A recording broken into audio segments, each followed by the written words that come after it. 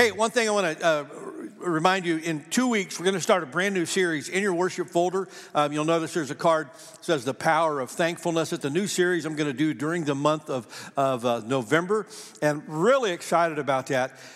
Listen, hear my heart for a second. Gratitude changes everything. The day that you can truly cultivate a heart of thankfulness, everything changes. Your walk with God, your outlook on life, and even your relationships change when you come at life from an attitude of gratitude. And so I'm going to spend some time in November really unpacking that, what thankfulness really looks like and how it impacts our lives. Today and next week, I want to wrap up my series called Follow Me. We've been looking at Jesus' interactions with his disciples and what it says to us and the challenge that it makes on our lives as we seek, like the disciples, to follow Jesus. Today, I want to look at a story that may be familiar to many of you if you grew up around the church. For some of you, it may be a new story. It is an incredibly powerful story and has so many insights to it. I could literally do a whole series on this story itself. But let's unpack it together today. I want to look at Mark chapter 4, beginning at verse 35 from the New Living Translation. By the way, there are New International Version Bibles in your pew, both English and Spanish. And if you need a Bible, would like to take one of those home, that's our gift to you. If you have a friend or someone who needs a Bible, feel free to take one to them. We want everyone to make sure that you have the Word of God. Let's look at the story. As evening came, Jesus said to his disciples, "Let's cross to the other side of the lake." So they took Jesus in the boat and started out, leaving the crowds behind, although other boats followed. But soon, a fierce storm came up. High waves were breaking into the boat, and it began to fill with water. Jesus was doing what? He was sleeping. He was sleeping at the back of the boat with his head on a cushion. The disciples woke him up, shouting, "Teacher, don't you care that we're going to drown?" And when Jesus woke up, he rebuked the wind and said to the waves, "Silence, be still." And suddenly the wind stopped, and there was a great calm.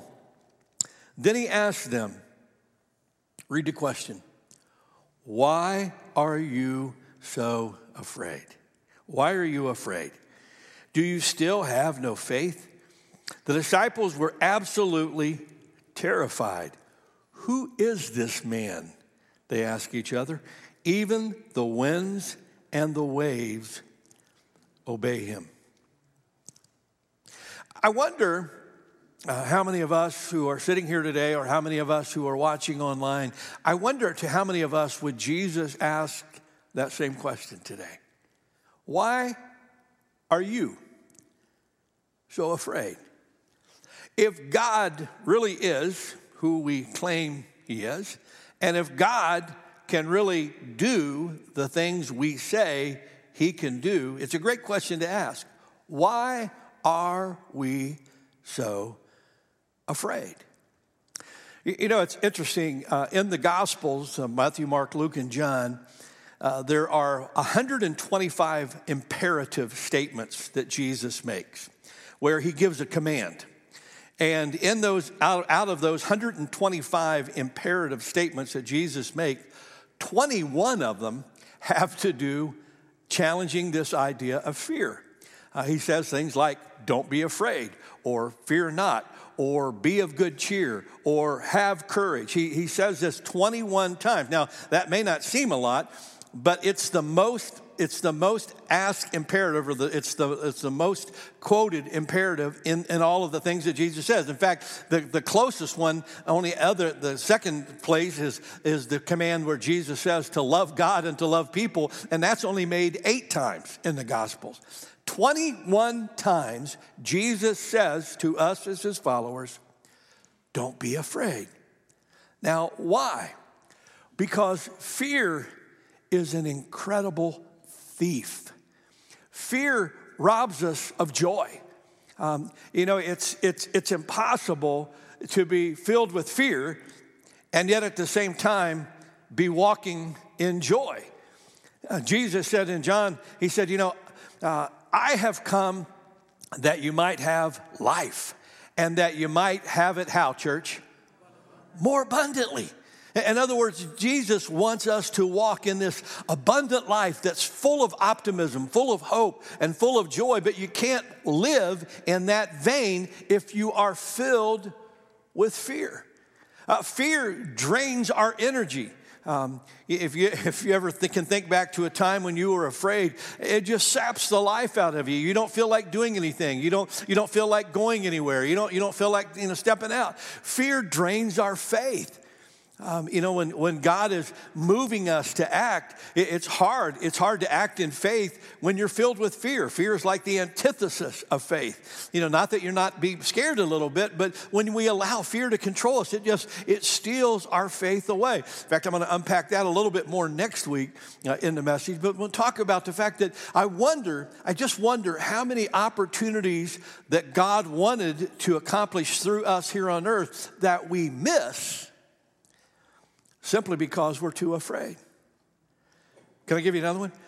Fear also, interestingly enough, when we really let fear take hold of us and we begin to panic, believe it or not, sometimes we actually bring about the very things that we're afraid of. Any of you who can go back through your dating life and think of a boyfriend or girlfriend that you thought you couldn't live without? And you're afraid that they're not going to like you like them.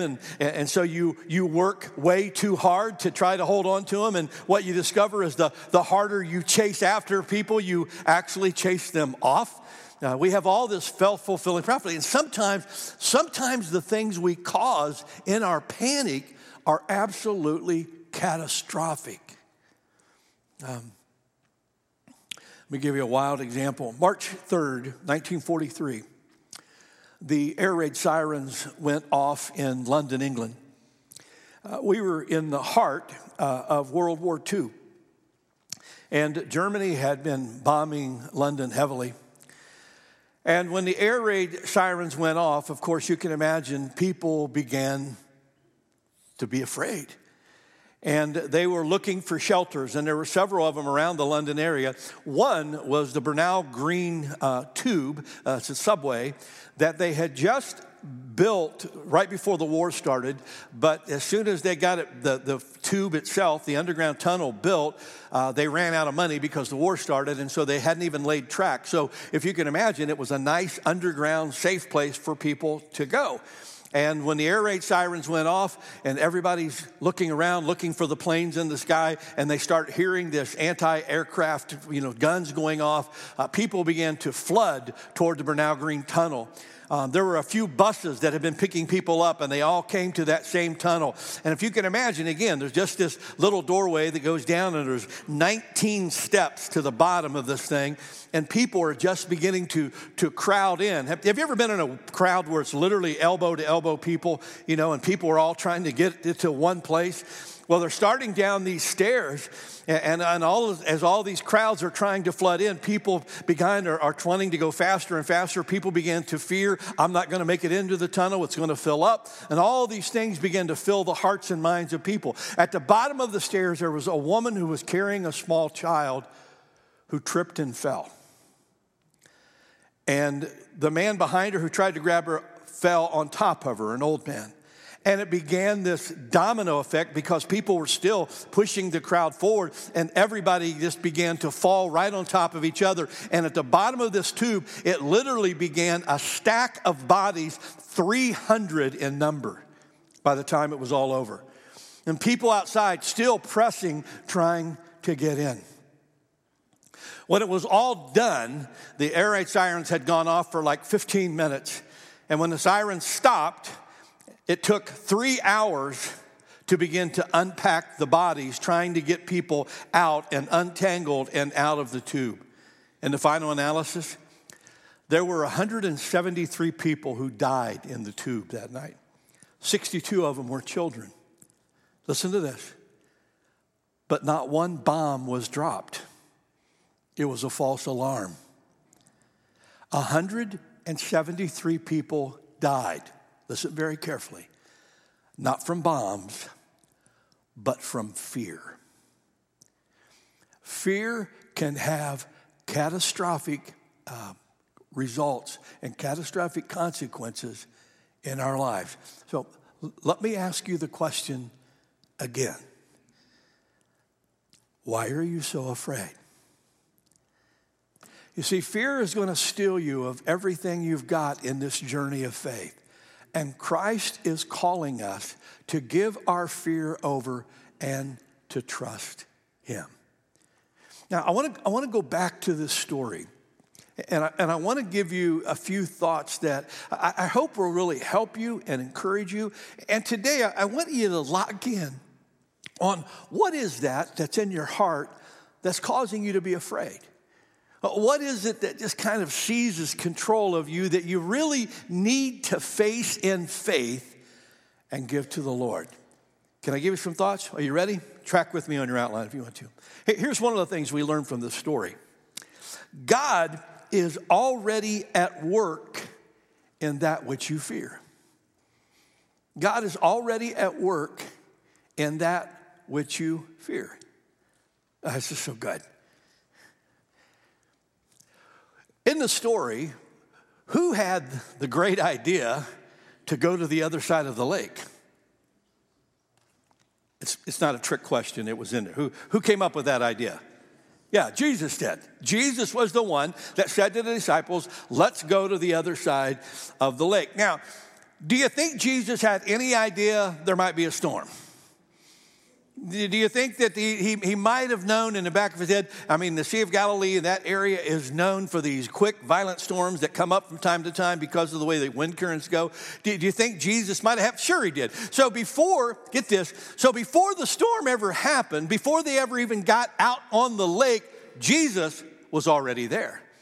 He was already there, prepared for what was about to take place. Does that make sense to you? Now, here's a truth that I just want you to let this sink into your heart. I don't know what fears you're facing. I don't know what you're going through. I don't know what you're looking down the road at that's causing you to be afraid. Here's what I do know. Everywhere you're going, God is already there. He's already there. I love the passage of Scripture in Deuteronomy 31:6. It's the Lord speaking through Moses to the people before they ever went into the promised land. He says, so be strong and courageous. Do not be afraid and do not panic before them, before these armies and cities that you're going to face. Why? Read it out loud with me. For the Lord your God will personally go ahead of you. He will neither fail you nor abandon you. Did you catch that? For the Lord your God will personally go ahead of you. And what you discover as you think about that verse in Deuteronomy is God had already done that for the people. You remember when he brought them out of Egypt? And the people, leave Egypt and now they're heading to the promised land. And no sooner did they get away when Pharaoh decided, you know what, I don't really want to let them go. I'm going to bring them back. And Pharaoh sends their army, and you remember they got to the Red Sea, and Pharaoh's army's coming. And what did God do? Come on, how many of you know the story? What did God do? He parted the Red Sea. So before they ever even got to that place where they felt like they were trapped, because if you read the story, people began to panic. God was already there. God already knew what he was going to do. He already had that path prepared. And so they crossed the Red Sea. And then they get beyond and they get to this place in the desert where they were dying of thirst. And what did God do? He gave them water. Why? Because God was already there. Then they got to the wilderness. They were starving to death. And they were saying, we got to eat, man. We had good food back in Egypt. And God provided manna and God provided quail. So when they got to the wilderness, guess what? God was already there. Then they got to the Jordan River. Jordan River was the flood stage. How are we going to get across? What did God do? He held back the waters. They were able to cross on dry land. Why? Because God was already there. Then they went into the promised land. They go to the Jericho, this well-fortified city, and they started marching around. And the walls came down, and they captured the city. Why? Because they were great marchers? No, say it with me. Because God was already there. Now, I have no idea what fear may have captured your heart. But I can assure you that before you ever got the news that made you afraid, before you ever had to face whatever it was you're dealing with, this is what I do know. God was already there. And he will be there in the fears that are yet to come. Amen. In fact, I find it amazing sometimes how God can take things that we become so afraid of and actually work in the middle of them to do something incredible. Anybody love a good love story? I love a good love story. Back in 1945, there was a guy named Cliff. He was an associate pastor and did music. And he married his fiancée, Billy.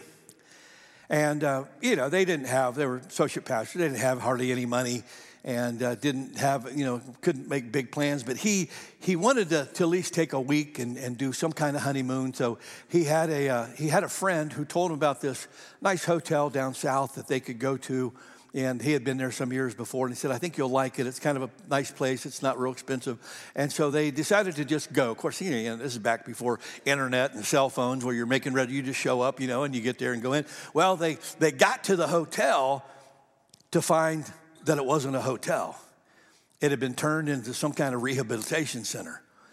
And so now, think about this. You're the groom, and you've drug your bride cross country to this place, and she's looking at him like, you putting me in rehab? What's the deal?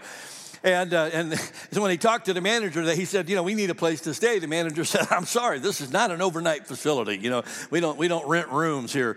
And so they didn't know what to do. So Cliff takes his bride, and they get out on the road. They start hitchhiking. They hitchhike several miles down the road to this store, this big grocery store. And they got there, and they went in, because they didn't know anything about the area. They went in and talked to the grocery store owner, and they said, hey, we're newlyweds. We're just looking for a place to stay. Is there any place around here we could, rent a room? And the grocery store owner felt really bad for him. And he said, you know what? He said, I've got a room upstairs in the second floor of this place. He said, it's not anything really nice or fancy, but, it's a place, and you can stay there for free. I won't even charge you to spend the night there. And they were really grateful. And they spent the night there, and then the next day they got talking to the grocery store owner. He really liked them. They're cute little kids and young couple, and he wanted to do something nice. And so he said, I've got a friend who owns a really big home, and they've got several rooms, and they love to entertain guests. And he said, I'll bet if I made a call, they would give you a place to stay for the week, because there aren't any other hotels around here. And they said, well, that would be wonderful. So the guy made the call, made the introduction, and that's what they did. They stayed in this family who were also a great Christian family. And the very first night that they stayed there, the mother, the woman that lived at the house said, hey, we're going to a Christian youth rally tonight. Would you like to go with us? And they said, yeah, and he said, I'm associate pastor. And he said, I'd love to do that. So they went, and it was a great service, and they really enjoyed it. The next day, they get a call at the house, and they tell this Cliff, they said, hey, the guy who was leading music got violently ill, and he can't be there. Would you be willing to lead music?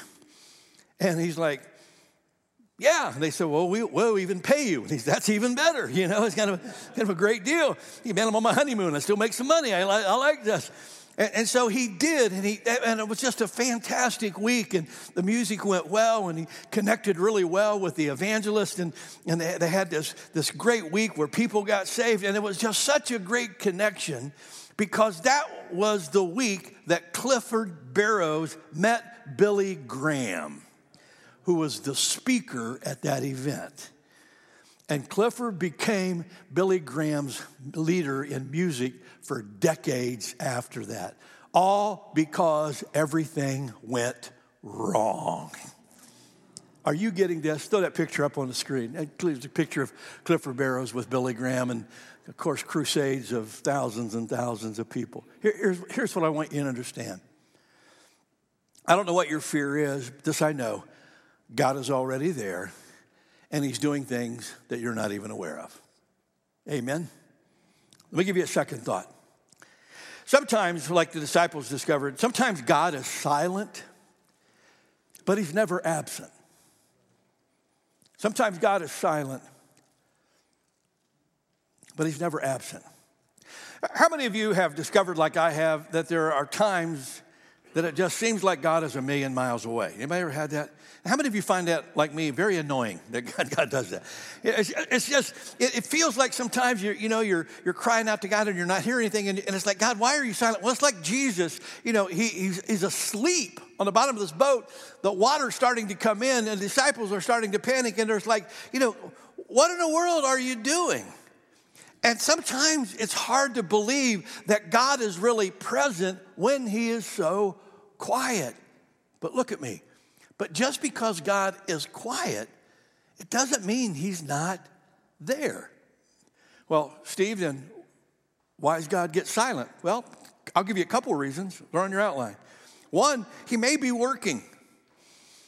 He may be working. And when I say he may be working on your behalf. I can't tell you how many times I've been in situations where I'm just pounding the door of prayer, asking God for answers, and he's not answering. And I'm like, Lord, what in the world are you up to? And he doesn't respond. And then one day, not only does the door open, but God answers in a way that I never would have anticipated. There were things that God was putting in place that I wasn't aware of. Paul says in Romans 8:28, for we know that in all things God works for the good of those who love him and are called according to his purpose. Amen? Why is he silent? Maybe working. Here's a second one, and this one's going to hurt a little bit. Sometimes God is silent because he may be testing your faith. He may be testing your faith. That's why Peter, in 1 Peter 1:7, he was writing to the people there who were going through hard times. Read it out loud with me. He says, these trials are only to test your faith to see whether or not it is strong and pure. Maybe test. Now, here's the deal. God doesn't test your faith because he doesn't know how strong your faith is. God tests your faith to show you where you're at in terms of your faith. Does this make sense? It's like, it's not like God is a teacher giving you a test because he doesn't know how much you really know and how much you don't know, and he's got to figure all that out. That's not the deal. You see, sometimes we're like the disciples. The disciples have been following Jesus for a while. I mean, they had been tracking with Jesus. They had seen him do all kinds of cool stuff, but now they were on the inner circle. And it's real easy when you feel like you got the inside track with God. It's real easy to feel like you're already there. You've already arrived. And, if you follow the storyline with the disciples, they often kind of get very full of themselves. Well, here they are on this boat, these great men of God, and the storm comes up and the water starts into the boat and Jesus isn't responding. And all of a sudden, how do they respond? Do they quietly walk over and tap Jesus and go, we think we might be able to use your help here? Or did they say, hey, we've done all we can do, we're depending on you? No. Look at how the scripture describes it. It says, now the water is filling up on the boat. It says the disciples woke him shouting, teacher, don't you care that we're going to drown? Now, doesn't that sound like men of faith? You see, these guys who said, we'll follow you anywhere. We know you're the Messiah, all of that. All of a sudden, this faith they claimed to have, when the litmus test was put to it, you know what? Their faith wasn't nearly what they thought it was. Now, please hear my heart. I think there are times that we face things that we're afraid, that actually it's a time of revelation for us, of God showing us, you know what? There's still a lot of room here for you to develop that faith. It's a time of testing. And third, sometimes God, in his silence, may be trying to draw you near. Maybe trying to draw you near. Now, I mentioned some time ago the fact that we sometimes drift from God. You know, we don't usually take long, quick leaps away from God, but it's easy on our journey with God to sometimes just begin to drift away and to not depend on him as much, not turn to him as much, not pray to him as much, kind of take control of life for ourselves. And sometimes we're not even aware that that's happened. But what happens when we hit that trial, we hit that storm, all of a sudden this fear comes in? What happens to us? We do like the disciples, don't we? We run to God and we go, God, we need you, we need you. You see, sometimes I think God uses these trials to draw us back to close relationship with him when we've drifted. He's silent, but he's not ever absent. He's always there. Can I give you another one? God uses our fears to strengthen and grow us. God uses our fears to strengthen and grow us. Now, I'm going to unpack this a little bit more next week when I talk about Jesus and Peter walking on the water and all of that. But I want to hit this for just a second because I mentioned some time ago about the fact that faith is a muscle. And the only way that faith really develops is for that faith to be challenged. It didn't take any faith on the disciples' behalf to stand with Jesus, sit with Jesus in a boat that's right next to the shore. It didn't take any faith for them to believe they were going to be okay. Get that boat out away from shore in the middle of the lake, and the storm comes up. Now, all of a sudden, now they have to exercise faith. And that's what happens. We have to be put in places where we have to exercise faith in order to develop faith. Does that make sense to you? I love, here's how Paul puts it. Paul says, we can rejoice too when we run into problems and trials. We know that they are what? Say it out loud. Good for us. These problems are good for us. They help us learn to be patient. Read it with me. And patience develops strength of character in us and helps us to trust God more each time we use it until finally our hope and faith are strong and steady. Our hope and faith are strong and steady. How many of you would like God to describe your hope and faith as strong and steady? Hold your hands up high. Now keep them up. God, I want you to look at all these people with their hands up. I want you to bring problems to them this week. Some of you are going, I really hate you sometimes, Steve. But it's those problems that Paul says makes us strong. Now, we'll talk more about that next week. I saw this picture. Some of you have seen this quote, but I love it. Throw it up on the screen. Fear has two meanings. Forget everything and run, or face everything and rise. And that's what God desires to do. Have you face your fears and rise. Amen? Amen. Let me give you one last piece in the story. This is just so good. Our fears reveal the greatness of God. It's our fears that reveals the greatness of God. Look at me. It's when you're in those places when you are so afraid that you discover who God is and what he can do. It's in those places of fear that you discover who God is and what he can do. You know, when I was studying this week, one of the things that hit me is I just began to track how Jesus revealed himself to his disciples throughout the book of Mark. And it's really interesting to me. I put some of this on your outline for you. Just walk with me for a second. In Mark chapter 1, you see that Jesus demonstrates that he has power over disease. At Mark 1, you see the story of a leper who comes before Jesus and he says, Lord, if you're willing, you can make me well. What does Jesus say? I am willing.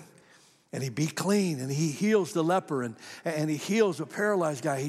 He does all this thing, and the disciples are like, wow, this guy that we're following, man, he's got authority. He's got power over disease. That was a revelation. Mark chapter 2, You see this group of friends bring this paralyzed guy. Jesus is in a house teaching, and they tear off a piece of the roof, and they lay the guy down at Jesus' feet. You remember that story? And so Jesus sees this paralyzed guy. All the crowd is watching. And then what does Jesus say to the paralyzed guy? Your what? Say it again, Roy. Your sins are forgiven. If your sins are forgiven. Now, again, you got to understand how amazing this was. People were going, you what? The religious leaders were going, well, what right do you have to say this? Nobody can forgive sins but God. And Jesus, the Bible says that Jesus knew in their hearts what they were thinking. And Jesus said, what do you think? Is it easier for me to say your sins are forgiven? Or is it easier for me to say, rise, pick up your pallet and walk? And Jesus said, just so you know that I can do that, watch this. Pick up your pallet and walk. And the guy stood up. And all of a sudden the disciples realized this guy's not just have power over disease, he's got power over sin. Mark chapter 4, the story we just read, Jesus calms the wind and the waves. He shows that he has power over nature. And the guys they're looking at each other when Jesus does this, and they go, who is this? Who is this that even the wind and the waves obey? Who is it? He's the creator. He made the wind and the waves, so he can command it. Amen? He made it. So he's over nature. Mark 5, you see him, he meets this demoniac and he casts these demons out. He showed that he had power over demons. In Mark 6, you see him taking just a few loaves of bread and fish and feeding thousands. He showed that he can meet whatever need that we have. He can multiply it and make it happen. In Mark 16, he was put to death and he rises from the dead. He has power over the grave and death. Did you get this? Power over disease, power over our needs, power over the demons that plague you, power over nature, power over your circumstances, power over death itself. Look at me, church. So why are we so afraid? If God could do all of that, why do we fear?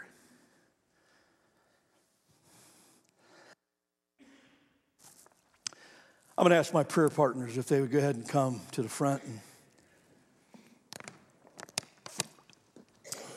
just a moment, Rachel's going to lead us in a great song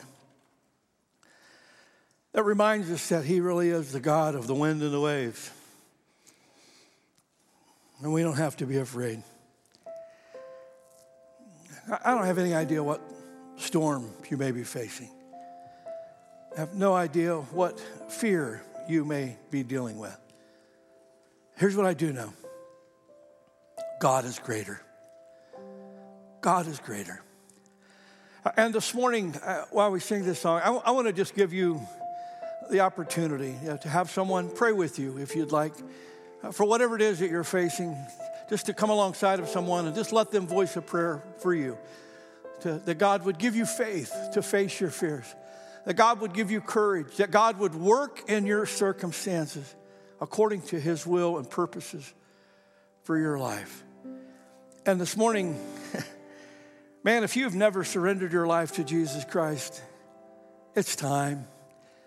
You know, you don't have to walk through this world all alone. You don't have to face all the chaos and trouble that this world offers all on your own. Jesus stands before you today with open arms. Come to me, all of you who are weary, heavy with burden. I'll give you rest. Jesus offers you grace, forgiveness, strength today. Whatever you need, Jesus is here for you. So while we sing that, I'm going to step down to the floor. We got 4 of us up here at the front. We count it a privilege to pray with you over anything that you've got going on in your life. You feel free to come, and we'll pray with you. Father, as we come before you today, we're so grateful. The promise of your word is that you'll never leave us or forsake us. Not only that, but we discovered this morning, Lord, that you actually go before us, that you don't wait until we're there. You're already there waiting on us. Father, I know that there are a lot of us that are walking through very trying times. And I can't help but believe that there are many of us in this room, many of us watching online, who are struggling with fear right now. And Father, I pray that you would draw near to us today, that you would help us to not run from those fears or allow those fears to control us, but that you would help us to face those fears, to know that you are greater than any storm we find ourselves in, greater than any circumstance, greater than any disease, greater than any need, that you hold us in the palm of your hand. And so, Father, today, help our hearts to find rest by putting all of these fears upon you. And in its place, oh God, would you do something for us? Would you fill our hearts with faith so that we might cling to you all the days of our life? We love you, Father. Thank you for being the Lord over our storms. In your precious name we pray. And everyone said, amen.